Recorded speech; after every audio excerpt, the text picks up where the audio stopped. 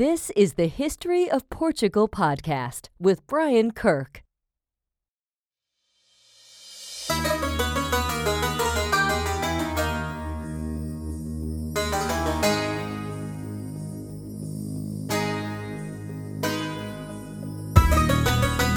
Welcome back, everybody. This is Brian Kirk with Eat to My Own Beat, taking the road less traveled with another History of Portugal podcast. This is episode 85, I believe. Let's just double check that before we get too far.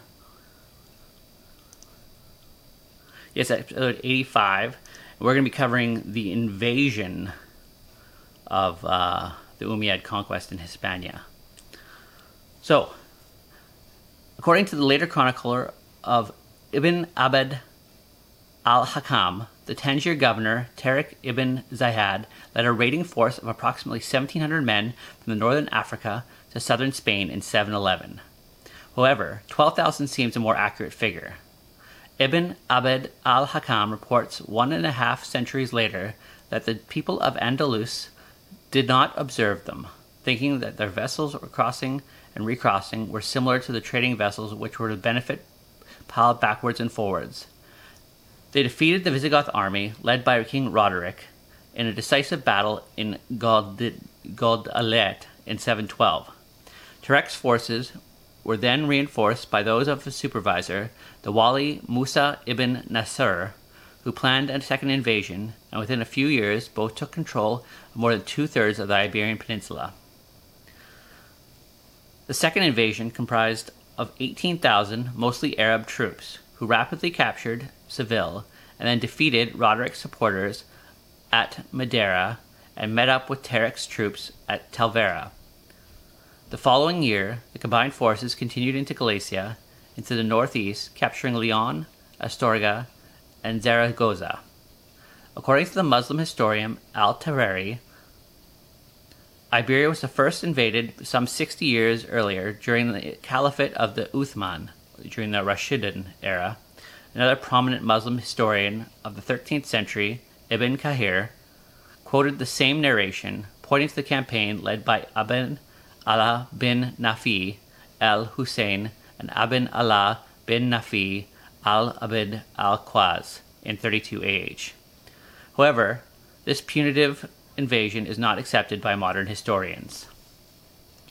The first expedition led by Tariq consisted mainly of the Berbers, who had themselves only recently come under Muslim influence. It is probable that army represented a continuation of historic pattern of large-scale raids in the Iberia dating to the pre-Islamic period, and hence it had been suggested that the actual conquest was not originally planned. Both the Chronicle of 754 and later Muslim sources speak of the raiding activity in the previous years, and Tariq's army may have not been present for some time before the decisive battle. It had been argued that the possibility is supported by the fact that the army was led by the Berber and that Musa, who was the Umayyad governor of North Africa, only arrived the following year. The governor had not deigned to lead a mere raid, but hurried across once the unexpected triumph became clear. The historian Ibn al-Wahid Danon Tahi mentions that several Arab Muslims writers mentioned the fact that Tariq decided to cross the strait without informing his superior and wait for Wali Musa. The Chronicle of 754 states that many townspeople fled to the hills rather than defend their cities, which might support the view that this was expected to be a temporary raid rather than a permanent change of government. The Chronicle of 754 stated that the entire army of the Goths, which had come to him, Roderick, fraudulently and rivalry out of hopes of the kingship, fled. This is the only contemporary account of the battle, and the paucity of detail led later historians to invent their own. The location of the battle, though not clear, was probably the Gaudalet River. Roderick was believed to have been killed, and crushing defeat would have left the Visigoths largely leaderless and disorganized, partly because the ruling Visigoth population is estimated to have been a mere 1 to 2% of the total population, While this isolation is said to have been a reasonably strong and effective instrument of government, it is highly centralized to the extent that the defeat of the royal army leaves the entire land open to invaders. The resulting power vacuum, which may have indeed caught Tariq completely by surprise, would have aided the Muslim conquest.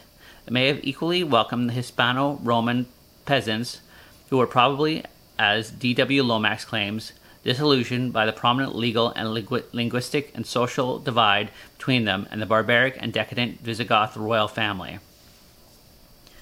In 714, Musa ibn Nasir headed northwest up the Ebro River to overrun the western Basque regions and the Cantabrian Mountains all the way up to Galicia, with no relevant or attested opposition. During the period of the second or first, depending on the sources, Arab governor Ibn al-Aziz ibn Musa, who led from 714 to 716, the principal urban centers of Catalonia surrendered.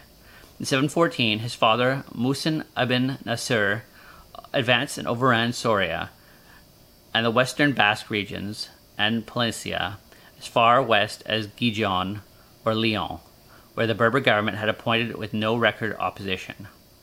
The northern areas of the Iberia drew little attention from the conquerors and were hard to defend when taken. The high western and central sub-Pyrenean valleys remained conquered.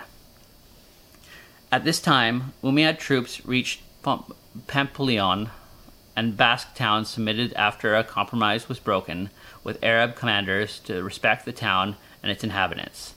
A practice that was common in many towns of the Iberian Peninsula, the Umayyad troops met little resistance, considering that the era's communication capabilities. 3 years was a reasonable time spent reaching the Pyrenees after making the necessary arrangements for the town's submissions and their future governments. Okay, so that was another episode of the History of Portugal. You can get this on the podcast form, available on most podcast platforms, and it's also available, as you've probably already seen, on YouTube. Please comment, like, subscribe, follow along. There'll be more videos every Tuesday, Thursday, Saturday. We are throwing some other videos in of other things throughout the week, so make sure to check back and keep on checking back every day, see what we have.